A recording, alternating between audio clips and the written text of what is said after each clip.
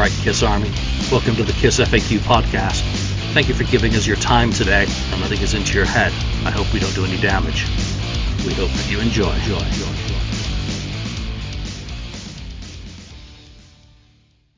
Welcome to episode 345 of the Kiss FAQ podcast. I'm your host, Julian Gill, admin on the Kiss FAQ message board, new and approved, now with Sparkles. Joining me today, Marcus Almighty Mark. Greetings. 69th Blizzard Ken. Hello. And St. Louis Kiss Lonnie. What's up? All right, guys, we are going. There's no news this week, is there? I think, no.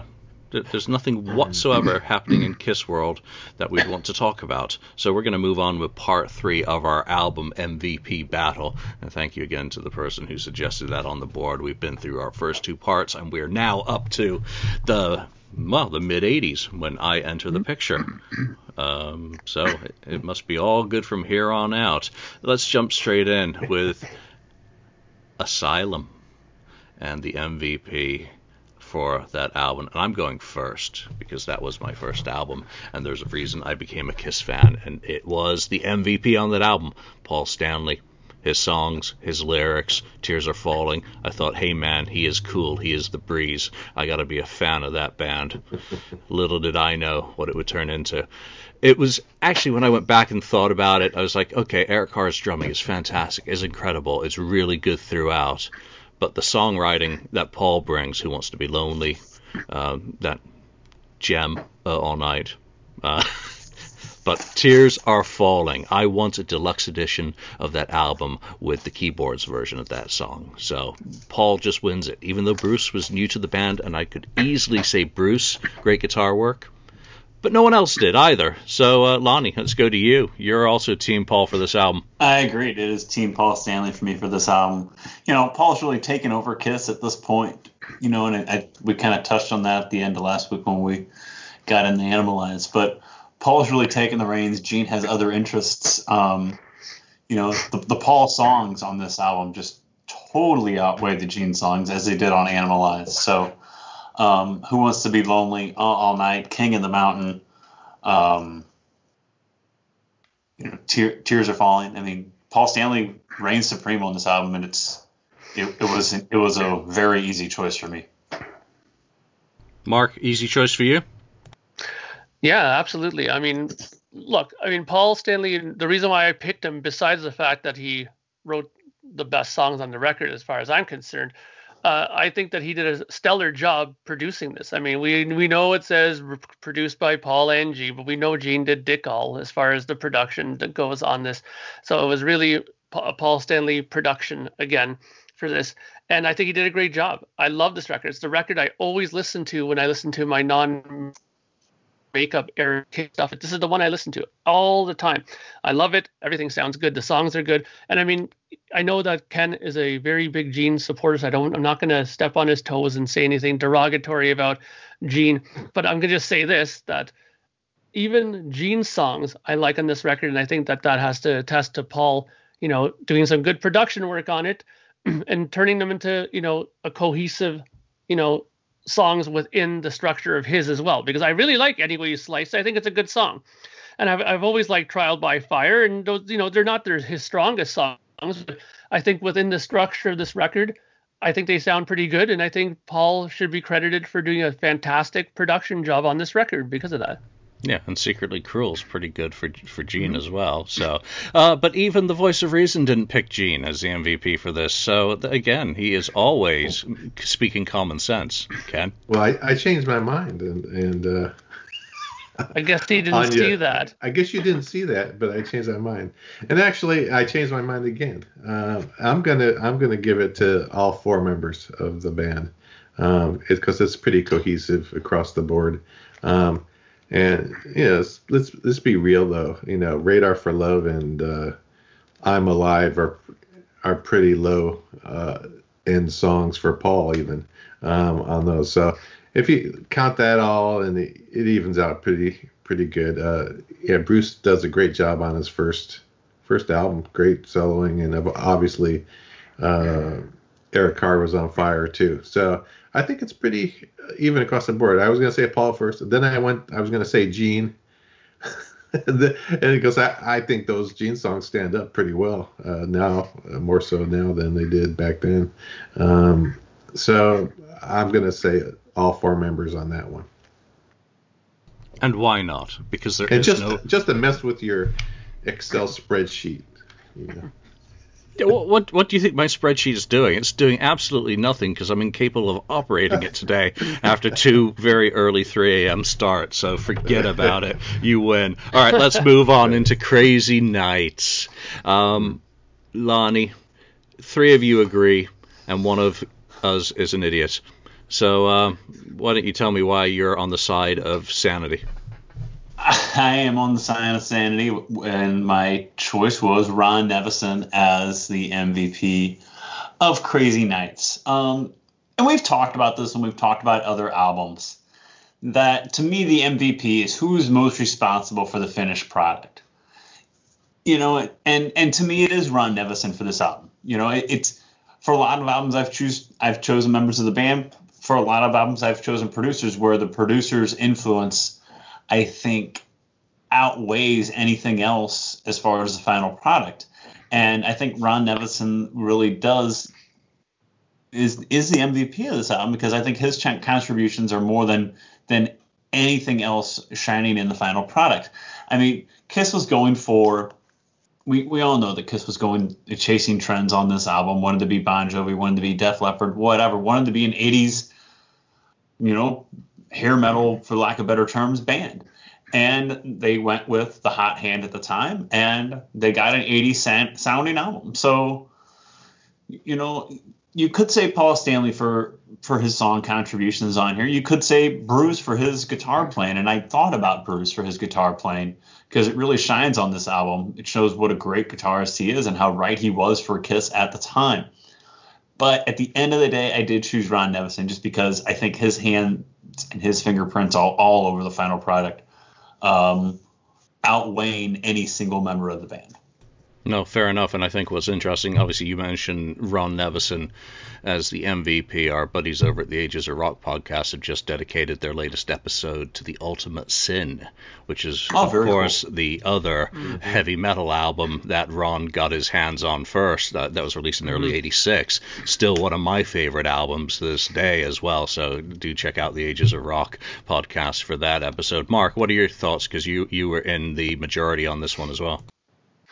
Yeah, I definitely think Ron Nevison is the key factor of this record.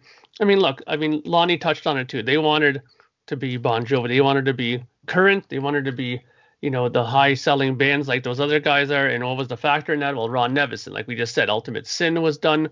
You know, he did a couple of other records that charted very, very well. So, you know, if you want to be in that same league, then you get that guy. And then people now within the Kiss world, like Kiss fans, kind of say, well, okay, well, great, they got him, but it didn't exactly, you know, light up the world, this record. It didn't exactly save them. No, it didn't.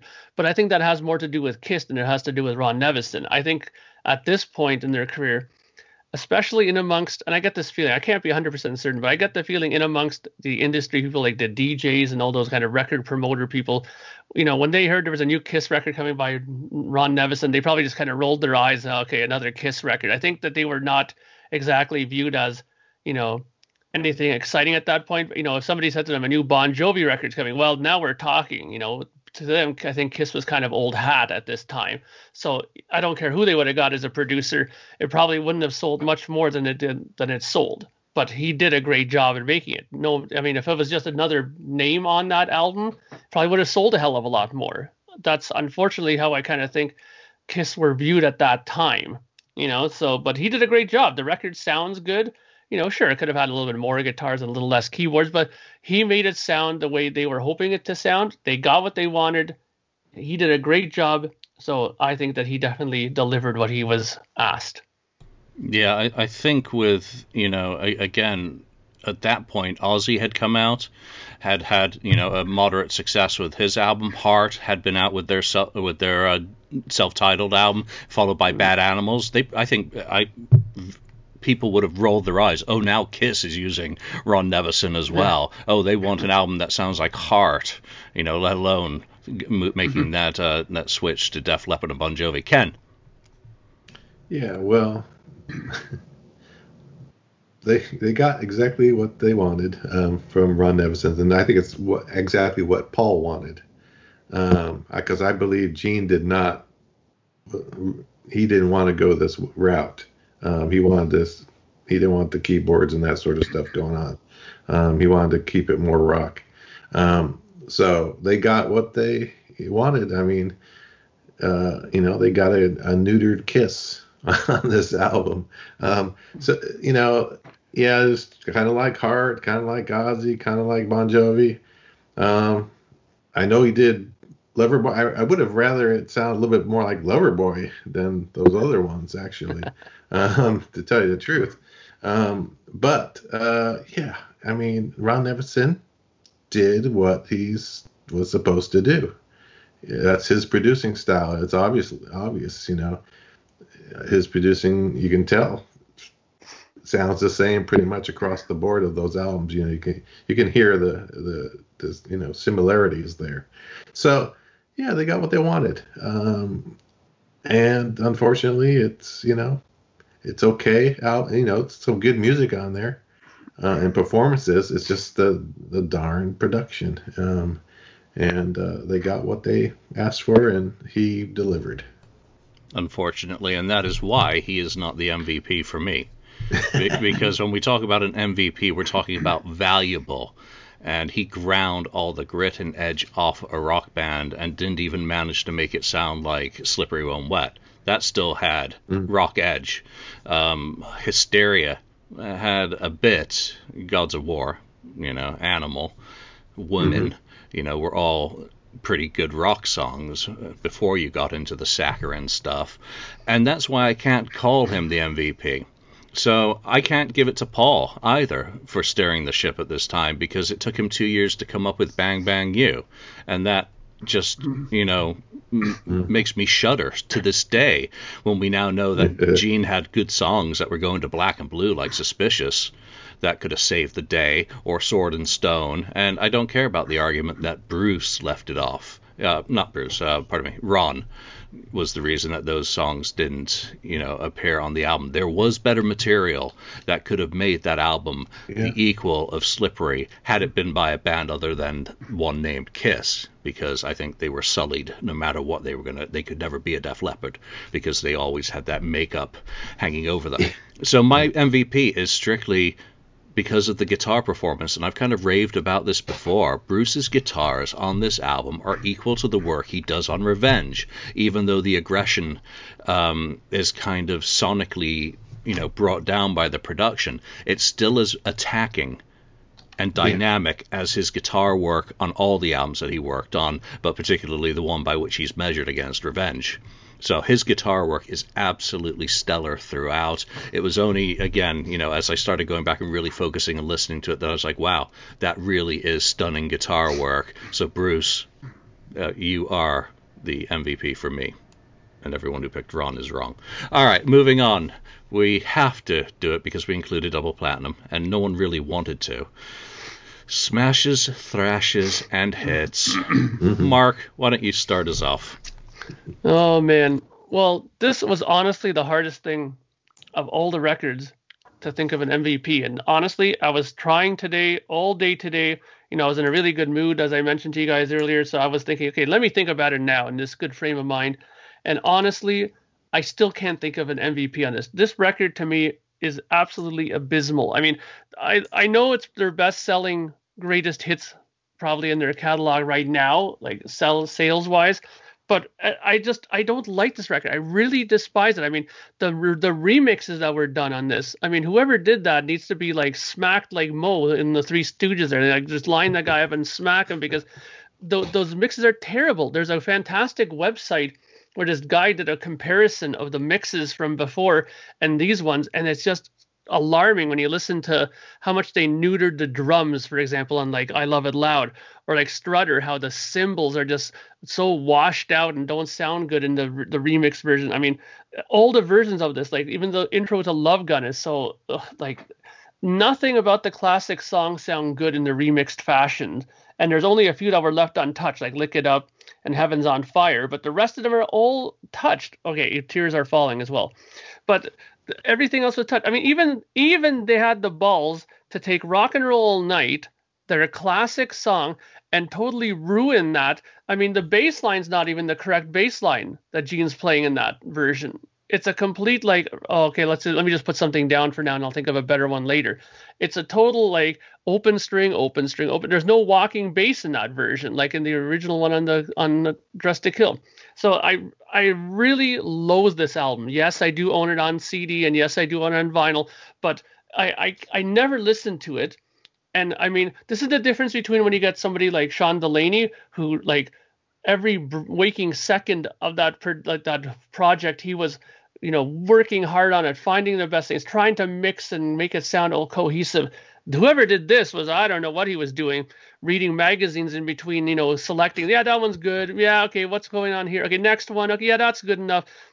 It definitely sounds like they just took whatever they could find and slapped together a record. And that's what we got, because I mean, let's not even get into the two songs that were the new ones. They were both, nothing to talk about. But this record really bugs me. For me, there's no MVP. Wow. You Lonnie. really didn't like that. Harsh words. We put a quarter in Mark today. Yeah. I thought he was talking about Bob Ezrin there. Anyway.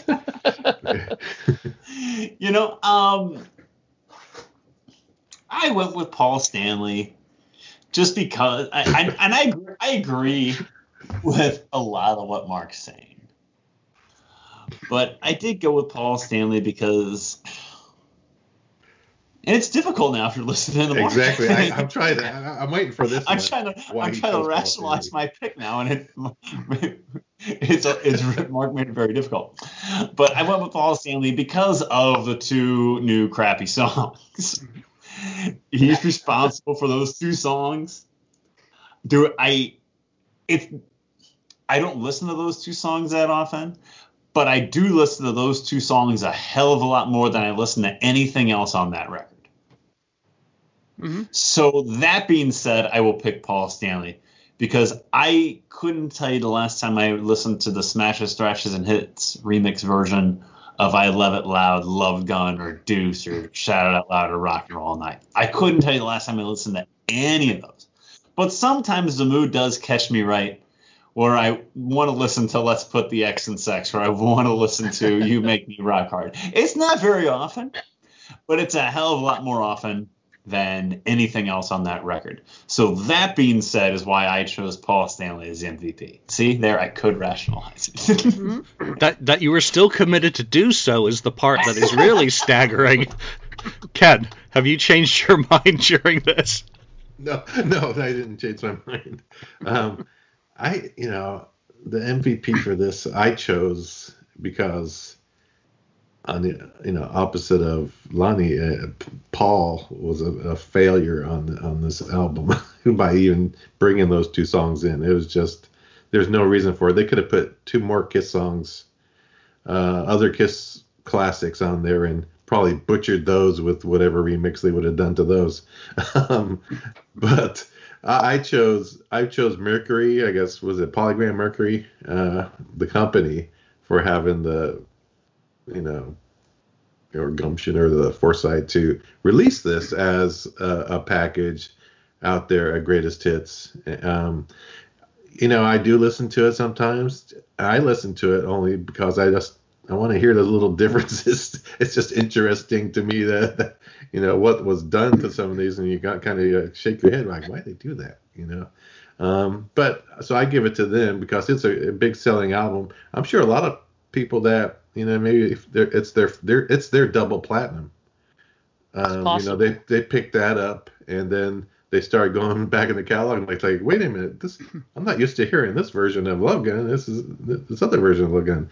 And they'll discover there was better versions obviously before. So yeah, for them releasing that and then I guess the remix.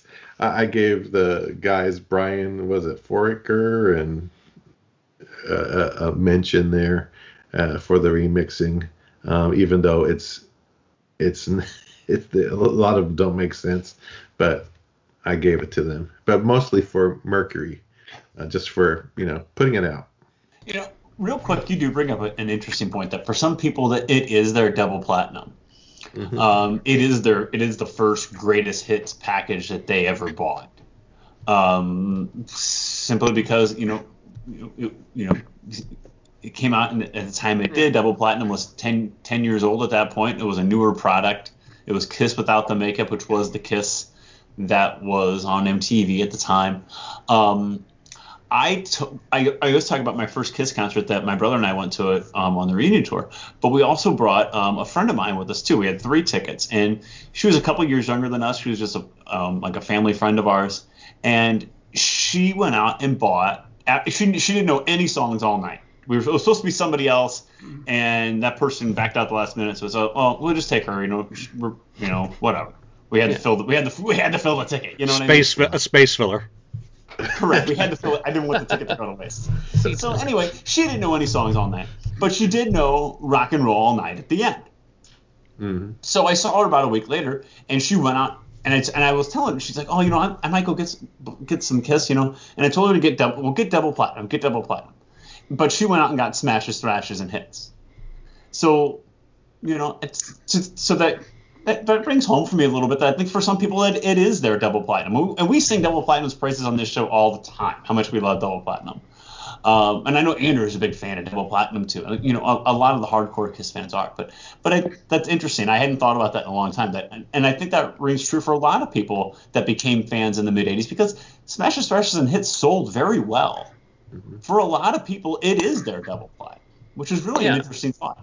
Yeah, and it's interesting too that now that I remember that version that I was completely harping on of Rock and Roll Night there is actually the one that my radio station here in Toronto, Q107, plays all the time whenever they say, next coming up, Kiss. They play that version, and I know because I'm listening to it, and I don't hear the walking bass line. I'm like, oh, they're playing this version? Why?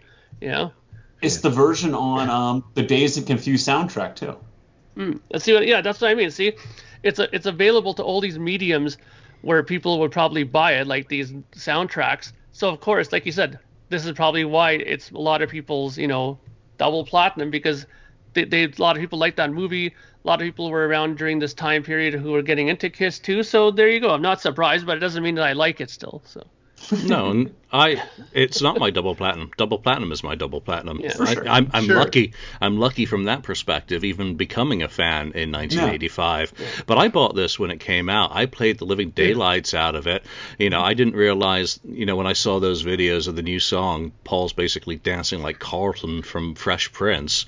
And they are really, really bad songs looking back, and I've not been able to listen to Let's Put the X since hearing that 8-year-old in the convention era. That just ruined that song forever. It just now feels completely.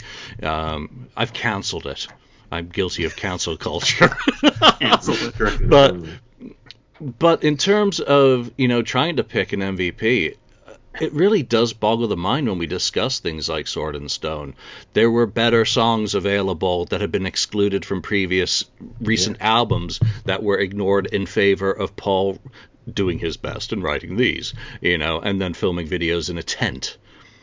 So I cannot say anything positive about it now. I had Paul written down, but I'm going to agree with Mark. Mark sold me. Mark converted me. I'm going to give him a praise be hallelujah for his, his monologue there. There is no MVP for this album. Yeah, it's one of 3 albums legitimately certified double platinum, but that's fine. And there's some interesting things to listen for in those mixes. You mentioned the bass.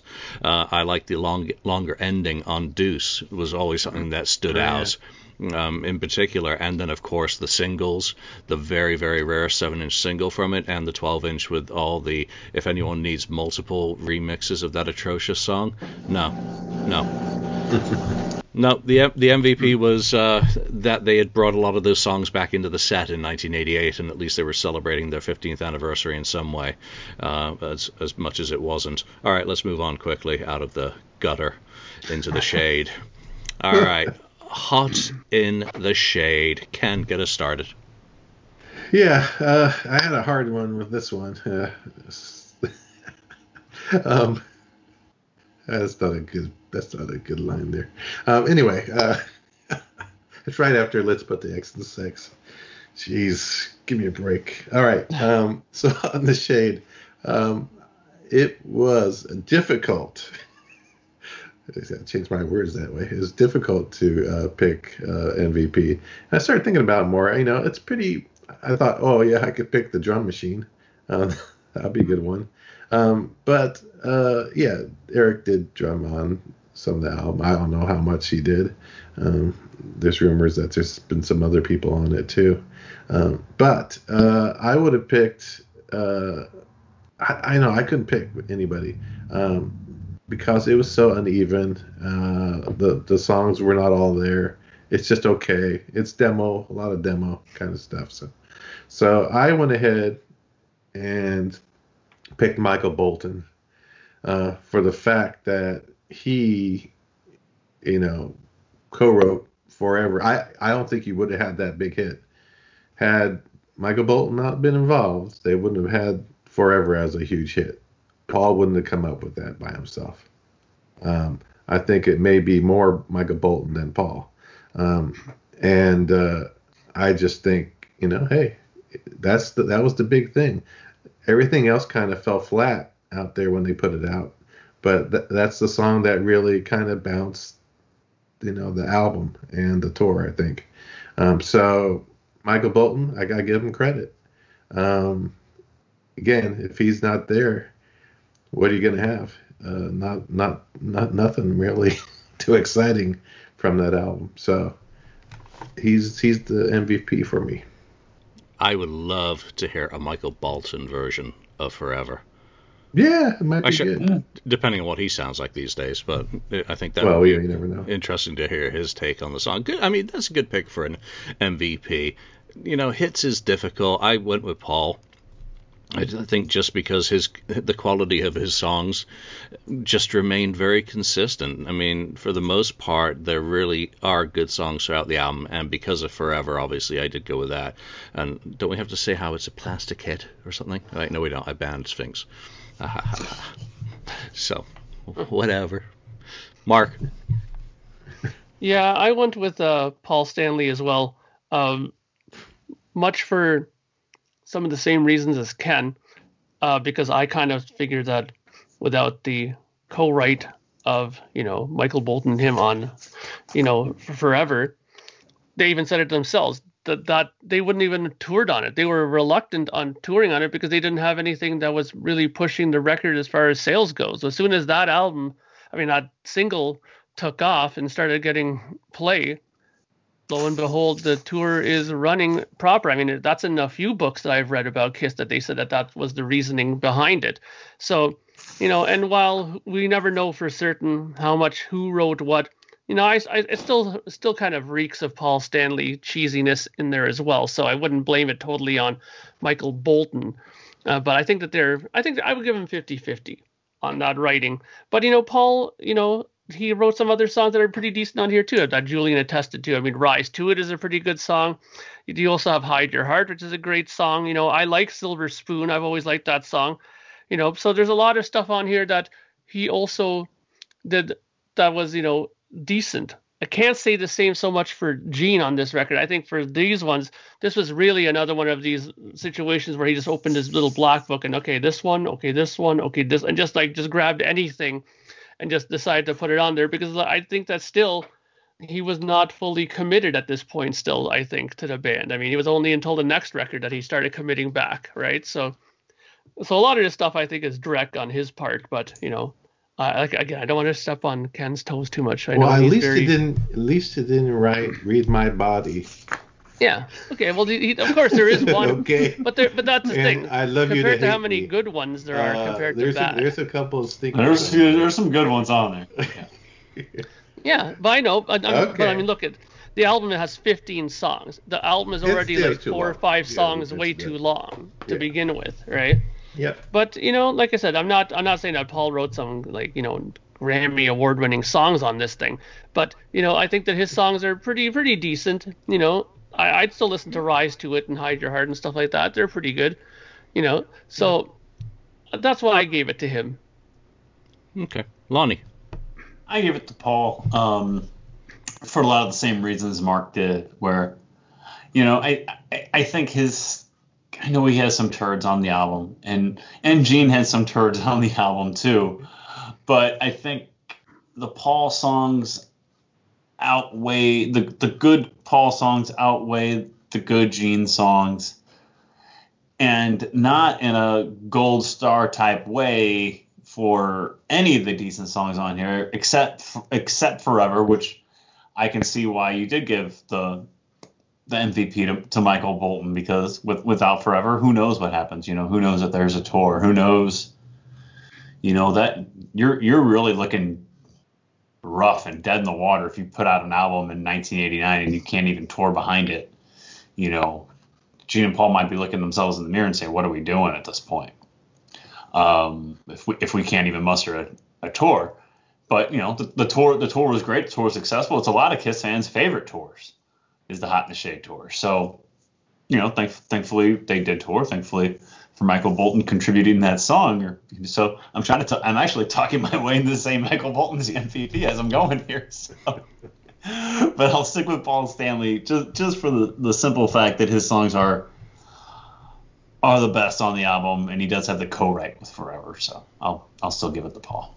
And thankfully they had Slaughter opening for them on the tour. Too. Yeah, Slaughter that just and Winger helped a little bit. Little Caesar as well, wasn't it? Yeah. Yeah. All right. So moving on, we are in to Revenge. And there are so many MVPs ahead of that one person who co-wrote a few songs, who I'm not even going to deign to mention. The clear MVP for me, though, is Gene Simmons. Number one, visually, he was back. Number two, vocally, he was back. And number three, his songwriting was vastly improved to the 80s, even if it was still nothing to write home about. Lonnie, back to you for Revenge. Yeah, this one was tough.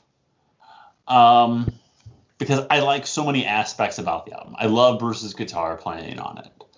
I like the Paul Stanley songs on it, and I've talked about this multiple times. And I like the Gene songs too. And I thought about giving it to. I thought about pulling a Ken and giving it to everyone just because I like it so much. But I thought about Bob Ezrin, because Bob Ezrin, pulled. Say what you want. I mean, there's a big change from Hot in the Shade to Revenge. And then there's a big change from Revenge to Carnival of Souls. So what's the major difference? Is the producer. And God, I love the sound of Revenge. And I always have, and I always will. And I wish they would have kept Bob on for Carnival, because I would have loved to hear what Carnival could have sounded like with Bob in the same vein as Revenge.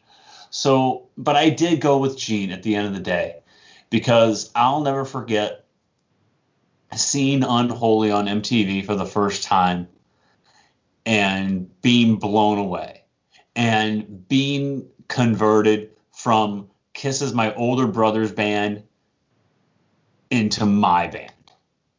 And that, I always liked them. My brother had Smashes, Thrashes, and Hits on cassette. He had Creatures. He had Destroyer on cassette. I knew a lot of the songs. But they were my brother's band, because I'd always hear them in the other room. But from that moment on, they became my band, and I've never looked back. And it's because of Gene. You look at Gene's contributions. Look at Unholy. Look at Domino.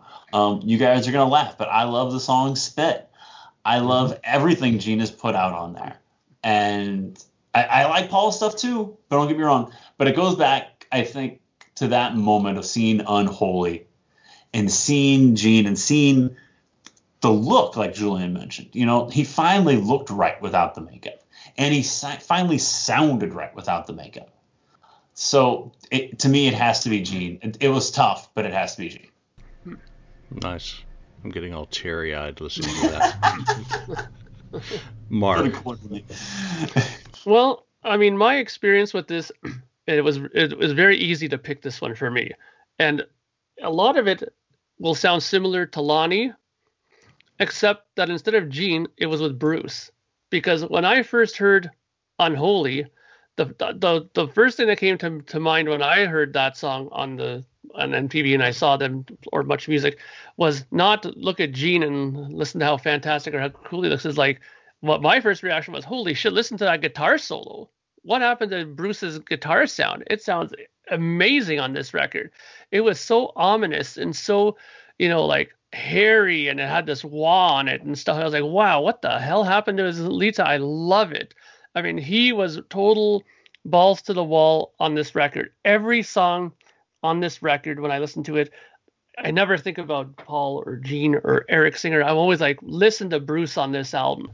Even the songs I don't really like too much, Bruce is on fire in the solo department on this record. So for me, I've always said it, that this record is fantastic. It's one of the ones I kind of give Ezrin a light pass on, because he did do a really decent job on it for production wise. Nothing fantastic, but it was good. But he definitely improved Bruce Kulick's guitar sound. I'll give him that. I'll give him full credit for that. It sounds amazing. I remember that when I saw Bruce Kulick at one of these KISS conventions where he was a special guest, he went up there to do some examples of his playing, and it was all on this record stuff. He never played anything from any other albums. It was just all backing tracks from Revenge. And he even said to the people in the audience, he goes, this was when he was happiest and most comfortable playing guitar in the studio, was when he had this guitar sound. And it totally sounds like that to me, because he plays so well. He just sounds unhinged. It's like he was in a cage the whole time, and somebody opened the door and let him out, and he went completely wild. And for me, every day of the week, I'll pick Bruce as the MVP on this record because of that. His soloing is just outstanding. So he sounds unholy. Yes. His guitars. Yeah. I wish Bruce would do one thing. He's doing a lot of these videos during this time. I wish he would take the "Do You Wanna Touch Me Now" track and put the lead work on it. Just come up with some lead. Maybe even have Todd do the vocals. That would be great to hear a finished version of that track with Bruce reinvesting that attitude from the era. Ken. Yeah, well, I do agree with Mark that Bruce is great on this album, and I think it is part of the production that Bob Ezrin did for his guitar, which brought it out. But Gene, is the guy on this one, for a lot of the reasons that Lonnie mentioned. His look is back. He's invested. He's done with the movie making stuff, and the songs and his vocals are all great. I mean, on point. I mean, Unholy, just fantastic. And just like Lonnie, I like Spit too. I think it's a great. I always liked the song Domino. Thou Shalt Not, Paralyzed. All good stuff. All of it's good. So I had to pick Gene. I know there's some people that took about 24 albums that we've gone through just to pick Gene one time in 24 albums. That's just two people I can think of. Who would one of them be, Ken? If you're going to name names, is it one of them have a red background today? Not Mark. Oh, not Mark. Not Mark. So deduct from that. We hold Gene to a very high standard, he really hit the mark on this album. Right. And there's the other thing too is, if you think about it, you take, if you take Gene's songs out of here, this is not going to be that great of an album. If he's doing more like his phoned in material, it would be probably more like, it would have ended up more like Animalize. So he was back. He was really back, and it was good to see him back at that time. It was a good thing for the band. So Gene's the guy, MVP. I have to say though, I give it just an honorable little mention for Vinnie Vincent for contributing to some songwriting in it. No. There you go. Okay, moving on. Alive 3. Lonnie, why don't you get us started on that one? Alive 3, I went with Bruce Kulick. I feel Bruce really shines on this album, playing a lot of the songs that. Grant, there's some revenge songs on there, but he's playing a lot of these songs that he didn't play necessarily in the studio.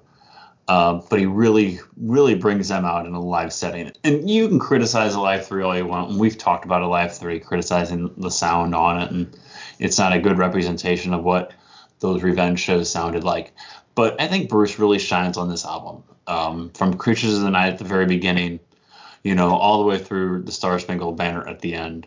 I think Bruce's playing on it is phenomenal. And again, Mark talks about how comfortable Bruce was at this point in his life and during the revenge era. And I think that his playing not only comes out on Alive 3, but if you watch a lot of those revenge, either those club shows or the arena tours or, even some of those South America stuff from 94, Bruce just really seems to fit in with the band and the band's style and everything that was going on with the band at the time. I think Bruce was the perfect lead guitarist for this time period of the band. So, and not just the time period, but it was his playing. His playing on the album is fantastic, all the way through. And I thought about Eric because Eric Singer really sounds good, and he really brings out the drums, especially just the beginning, hearing those Creatures, that drum intro to Creatures, just boom, boom, boom, boom. But I can't give Eric the MVP because I like the way the intro of the first song is. So Bruce throughout the album though shines. So I have to give it to him. Nice. Mark, how about you? Well, I went with Bruce again, much for some of the reasons that I mentioned on Revenge. His guitar playing at this point is very dialed in. I mean, I think at this point he knows exactly what he wants to sound like, exactly how he wants to play stylistically. And I mean, the thing that you can tell as a guitar player, I kind of pick up on these things where he's playing solos now on older songs, and they sound just as proper as anything that Ace could have played. Like when you listen to Watching You on this, I mean, he definitely adds his, full-blown distorted kind of guitar sound that he has on Revenge onto these songs, and what he plays on these old songs fits perfectly. I mean, he throws in a lot of the Ace stuff in there, but he does throw in a little bit of Bruce here and there on the classic songs, and I really love how he attacks these songs on here. Great sound. I mean, everybody's, had these comments about, Alive 3, it's such a phony record. They got rid of all of Paul's authentic raps out of there and stuff like that. But you know what? We should be used to it by now. Every Kiss live album is a phony forgery. I mean, everything is redone on all of these live albums. You should be used to it by the third one. So who cares about that? I mean, I think Kramer, it wasn't his best mix job. It was a little odd in the mid-range, I thought, overall. But it's still a very powerful sounding live album. And I still think that Bruce really shines on this. And I mean, even the live video, I think it was Confidential, or I forget what the name of the live album was, or the live video. Yeah, live. Oh yeah, that one is fantastic. I mean, I think that his performances on there really stand out. And I mean, especially when you think about how Paul and Gene were saying that when he first joined the band, he was kind of in the back, just kind of standing there playing, and they called him, Bruce the Spruce, because he just stood there like a tree, right? But now, at this point, like I said, he's very comfortable with his playing. He's all over the place. He's running around the stage. He has his guitar slung nice and low, and he's playing like great stuff. A lot of cool whammy bar stuff, a lot of bluesy stuff, a lot of, he could do the Ace, he could do the Mark St. John, he could do the Vinny, he could do everything at this point, and it all sounds cool. So for me, I think that at this point, Bruce was one of these guys that people kind of took a notice to, especially us kind of guitar players who was into, getting guitar for the practicing musician and wanting to learn all these cool solos. Bruce was now suddenly elevated up into that stratosphere as a guitar player that would be cool to learn his licks and solos. Bruce was at the heights of his powers here. Mm-hmm. 1990 to 95, he was a man on fire on the guitar. And I just couldn't give it to anyone else because I didn't give him the nod for Revenge for his guitar work. You get a whole live album's worth on this one. Ken? Yeah, me too. Bruce, for the same reasons I'm not going to go on. You pretty much between a couple of you, said it all. So yeah, it's a great compilation of at least the songs he performed on, his great solos that he's done on the albums that he was the guitarist, and then does good job of doing these switching up the Ace stuff, but it's still making it sound good, and it still works. So yeah, I agree. He was at the height of his powers at the time, and actually for many years, from probably Asylum through that point. So he was just solid guitar player, and I picked him. It's not one of my favorite albums. Really, it really isn't one. I think I liked it when it first came out, but I just don't like the production of it in general. But yeah, Bruce is the MVP. I loved it when it came out. I was laid up with a broken kneecap and listened Yeah. to it. Had my mom was visiting, so she went out and got it for me at Woolworths, or Boots or something, and I played the hell out of that cassette, and it just reminds me of that time, really. All right, moving on. We're not going to talk about Kiss, my asterisks. MTV Unplugged and Lonnie. This was tough. This was tough too, because everyone, all 6 members of Kiss, had great contributions to this album and to this performance. So it was really tough. I mean, Bruce plays his ass off on here. Eric really Eric's drumming is phenomenal on here. Gene is great, and then Ace and Peter are great too. But I had to give it to Paul Stanley again. Paul Stanley's vocals on this album sound better than anything I can remember, or I can even think of at all. From Coming Home to I Still Love You and Every Time I Look at You. I mean, Paul Stanley is at his prime and at his peak on this album. To the point, when they do I Still Love You, and at the end, Gene Simmons just goes, Paul Stanley, because you can tell Gene's just impressed with what his brother is doing, sitting right next to him. I mean, to me, it's Paul. Just vocally, he is just above and beyond anything he's ever done at this point in time. I mean, they were so well rehearsed and so polished for this show by the time they got there. They've been doing so many unplugged shows throughout the United States and originally in Australia. By the time they got there, they were so polished and so crisp and so clean. And Paul's vocals were just phenomenal. Like I said, I could have given it to any of the 6 or all 6 for that matter, but Paul's vocals just knock it out of the park. So I have to give it to him. Ken. Yeah, well, this is one of those ones. I mean, yeah, I could have given Paul or whoever, but yeah, Paul did sing great on that. I think that one version of I just blanked out on the song, but the one from Revenge. Every Time I Look at You. Every Time I Look at You, thank you. That's the best version of it. It's better. It's kind of like how Going Blind is better. Unplugged also. Those 2 songs really stand out as great songs on that album versus their original release. But I picked the whole, like you said, they're all great. They were all great, did their job, and just to have Ace and Peter back for the little bit they had was great. It was just a big huge deal. I don't know how it would have went down if Ace and Peter didn't come back on that show. I mean, it wouldn't have been the same as it is. I mean, it would have been great. Would have been sounded good. It would have said, okay, yeah, it was a great Kiss Unplugged, but that kind of put that was that cherry on top that they got there, and the kick they needed. I think it put a lot of excitement in the air for old Kiss fans, and then some of these new people never really knew that they could do this kind of stuff, that they were all just makeup, and not music. So it's all Ace, Gene, Peter, Paul, Bruce, and Eric Singer. And it's too bad, we didn't have Eric Carr there. It would have been nice if he was still around. So anyway, that's it. Kiss as a group.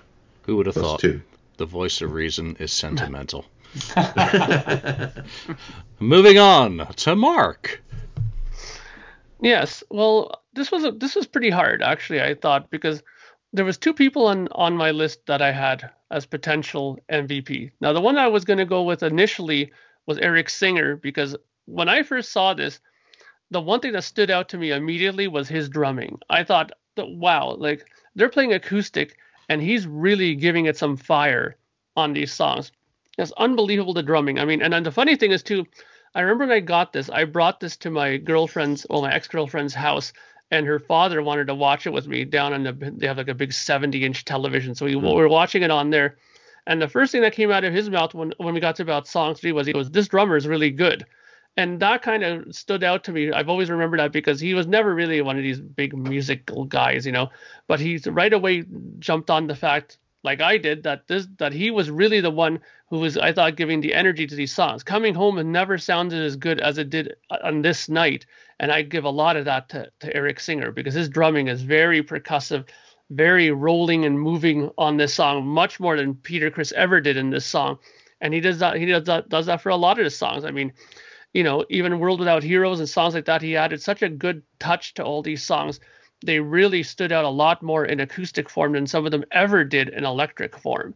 So that was one of the ones I was really leaning towards. But I had to give it to Alex Coletti, because if it wasn't for him and his idea of doing this to begin with, this wouldn't have happened. And if you think about it, even beyond this, there wouldn't have been no reunion thing, because this was the direct thing that caused the reunion of the makeup Kiss. So if anybody should be getting an MVP award here for this, and especially for this album, is him. He was the one who was sweating. Is Ace coming? I heard he's not coming. Something happened. Oh, he backed out the last second. Let's rework it out. I mean, we all know this. We all saw all these documentary footages and stuff like that. So this is nothing new, I'm telling you. You guys all know this too. But, I think that sometimes people forget that without him pushing and in the background getting this stuff to kind of work itself out. Come on, guys, we can do it. Let's really try to get Peter in here, and let's really try to get Ace involved and stuff like that. Because I think Paul and them would have been happy enough just to go up there and do it, the 4 of them, with Bruce and Eric. But I think that he kind of put that bug in his ear and said, "Listen, man, there's something magical could really happen here if we bring these other guys. Look what happened when you brought Peter in Los Angeles. Look what happened when you brought Ace here." I think that his extra effort that he put into that really gave us a record that we're all extremely happy with as Kiss fans, and also gave us something that we're very grateful for as Kiss fans, is the reunion tour. So thank you, Mr. Alex Coletti. Yeah, we still gush over this album. I mean, it's so easy to. It really is a fantastic album. For me, the MVP makes me think of that. I think it was last year or the year before. There was a vocal coach reaction video to Paul Stanley singing "I Still Love You" on this, and just how her jaw was dropping. Yeah, I still get those feels when watching this performance or listening to it. Paul Stanley's vocals here are making their final stand in some way. This is the King of the Mountain vocals, on stuff like Sure Know Something, on I Still Love You, on Absolutely Gorgeous Every Time I Look at You, even Got to Choose and Coming Home.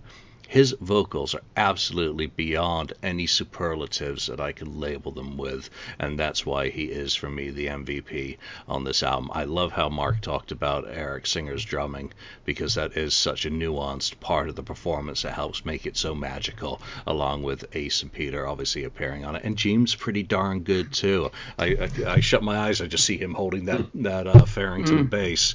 He was cool. The whole band was exceptional. Bruce's guitar work as well.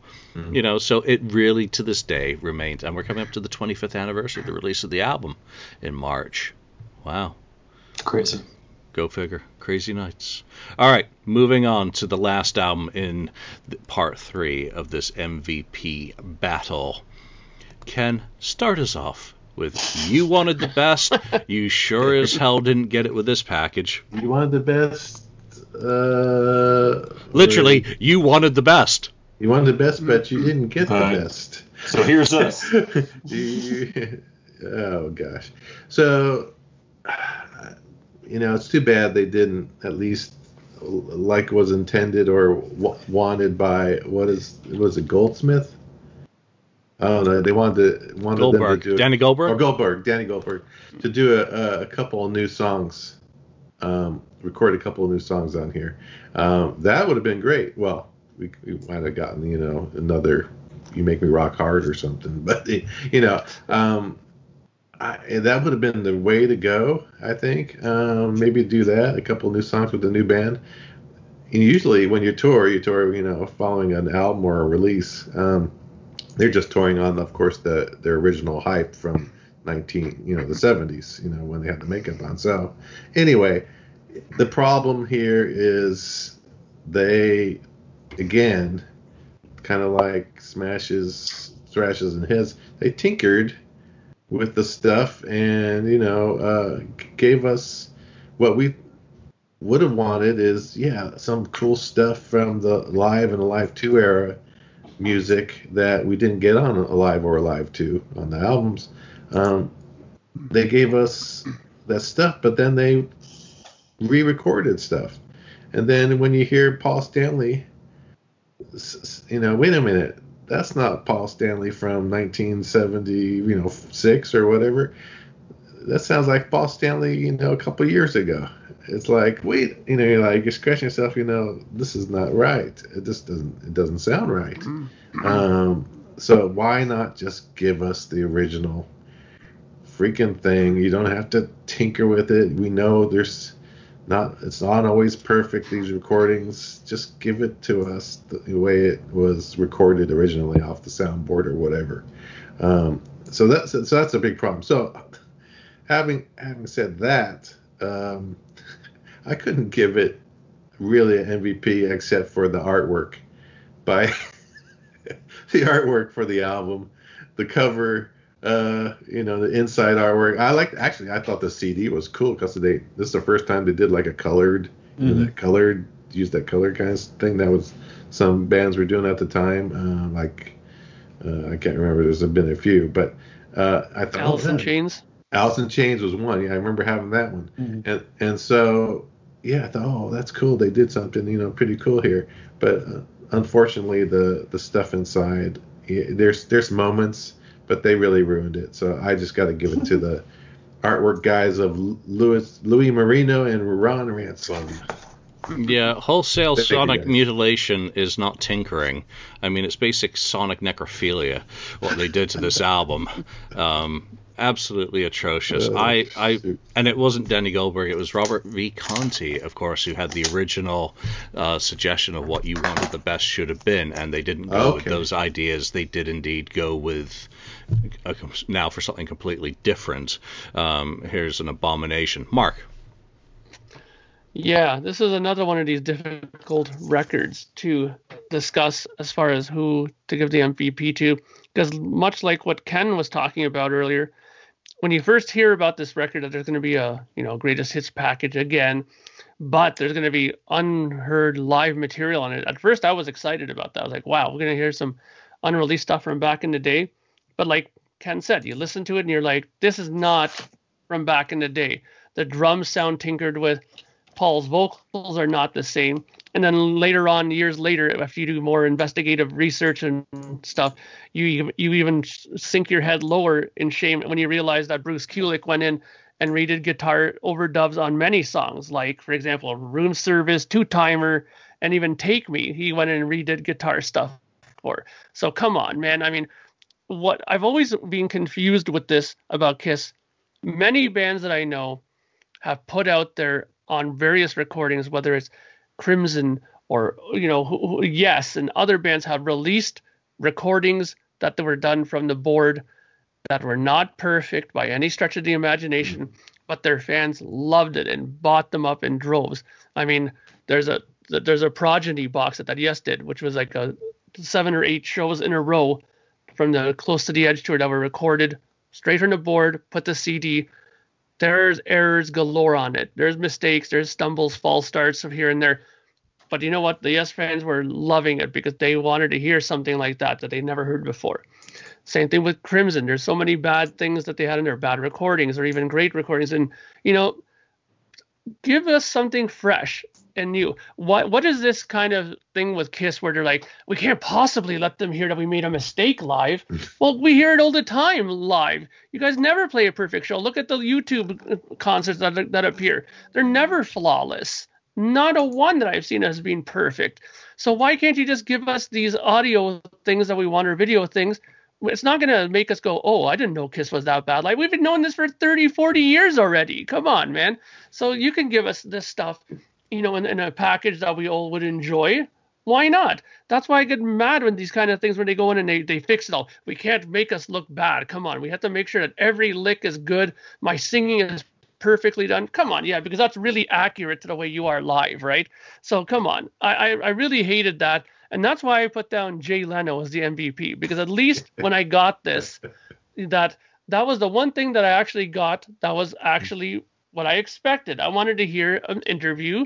He did an interview, and that's what, at least it's authentic. Nobody went in, they didn't get David Letterman to go in and do it and then claim that it was Jay Leno. You know what I mean? So I just think that this is perfect. That was the only thing on this CD that I think was authentic and wasn't tampered with, most likely. So my MVP is Jay Leno. The rest of the album is just bad memories for me. Wow. We're getting our money's worth out of Mark today. That's awesome.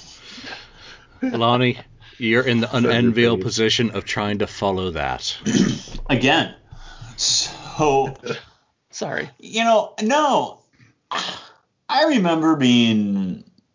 We really haven't had a really good discussion about this album in all the years we've been doing this show.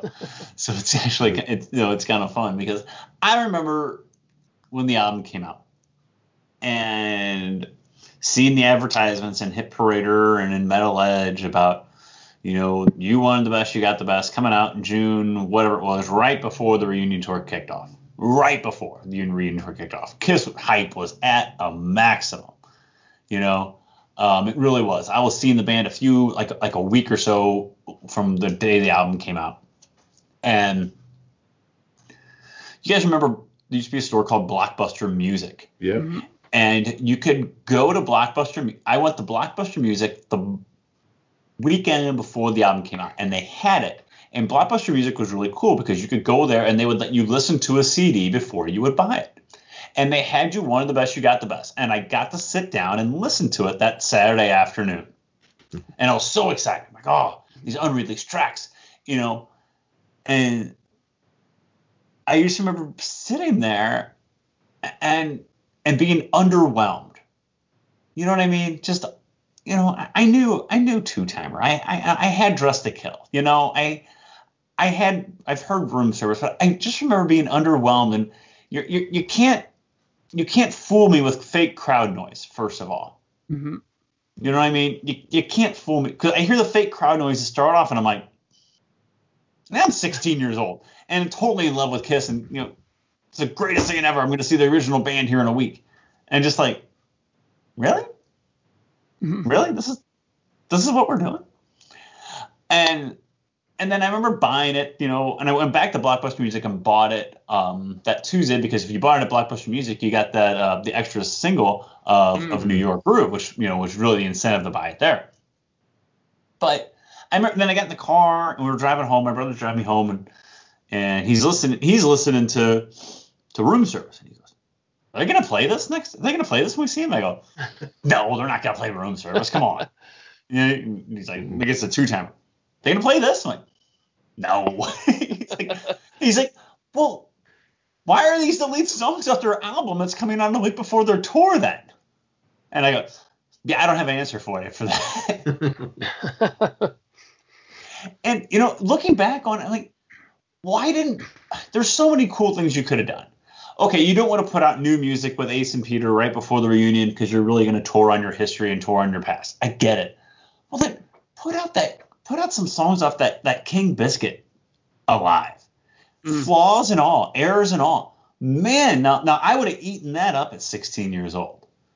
Like, it didn't have to be the version of Firehouse off Alive. I have Alive. Mm-hmm. Everybody going out and buying this album had Alive. I didn't need a new version of Firehouse and a new version of Shout It Out Loud. Or, I'm sorry, it's not a new version. It's the same version of Firehouse and the same version of Shout It Out Loud. I didn't need it. But I would have loved to have the King Biscuit version of Black Diamond, raw, and just here it is, warts and all. The 16-year-old in me wouldn't have heard any warts on that because I would have eaten it up and loved it because I would have known that you're not trying to fool me. So my MVP for this album is the artist is the gentleman who contributed the artwork, Louis Marino. Because the artwork's cool. The artwork is kick-ass. And the artwork, it was on every T-shirt sold in 1996. How many people went and saw Kiss in 1996 and got that artwork on the front of their shirt and said, I won the best, I got the best on the back. And boy, were you damn proud to wear that around. I know I sure as hell was. And I wore the hell out of that T-shirt. So that being said, I'm giving it to him. Because I can't give it to anything else on that album. As much as I loved Kiss in 1996, I can't do it. So there's my rant on you won the best, you got the best. Very nice. Yeah, how the hell am I supposed to follow those? Sorry. It's garbage. When it came out, I went down to Glasgow City Centre, picked up a copy, got home, listened to it. The vocals were so clearly messed up, the hits were so pointless, and then that freaking interview. 17-minute interview with someone who I despise. You shut your eyes and all you see is chin. And it was just garbage. But the artwork is really cool. So, it's a real letdown when you think of how great that front cover is and then how bad the contents are. That I give it to the artist as well. And again, Robert Conti's alternative was a much better one than what it ended up being. And it just, at that point, I realized Kiss really will screw up absolutely anything, won't they? Not even trying. It's really the beginning of them actually screwing up like anything. I mean, you can't even put out something to tour for the reunion properly with. You just ruin it pointlessly. Yeah. There's absolutely no way, no reason. And I would love to hear the story of who made that decision, who thought that actually sounded good. Was it an attempt to make it sound like people were going to be hearing on tour? Was there some logic behind that madness? No. Because there's gold records of that damn thing, So there we are. All right, that's round 3 of the MVP album battle. Asylum through You Wanted the Best. There'll be another episode down the road. I think next week we're going to do a Look It's Rock and Roll podcast, and for that episode Mark has set an album for us to listen to discuss, and you'll have to tune in to find out which album he selected for us. It isn't the one on his t-shirt, thankfully. No. All right, that's it for this week. Who is your MVP for each of these albums? Who got it wrong? Whose hot take was the hottest on the show today? Was it Mark or was it Lonnie? Let us know wherever you listen or watch this show. We do appreciate your support. So for now, from Lonnie, Ken, Mark, and myself, thanks for joining us. We'll see you next time. Woohoo! Thank you for spending time listening to the Kiss FAQ podcast today. All sales are final. There are no refunds. If you'd like, look us up on Facebook or come over to the Kiss FAQ message board and discuss the topic we've broadcast today. Don't forget to rate us on iTunes, Spreaker, or wherever you've listened to the show. We hope you'll join us again.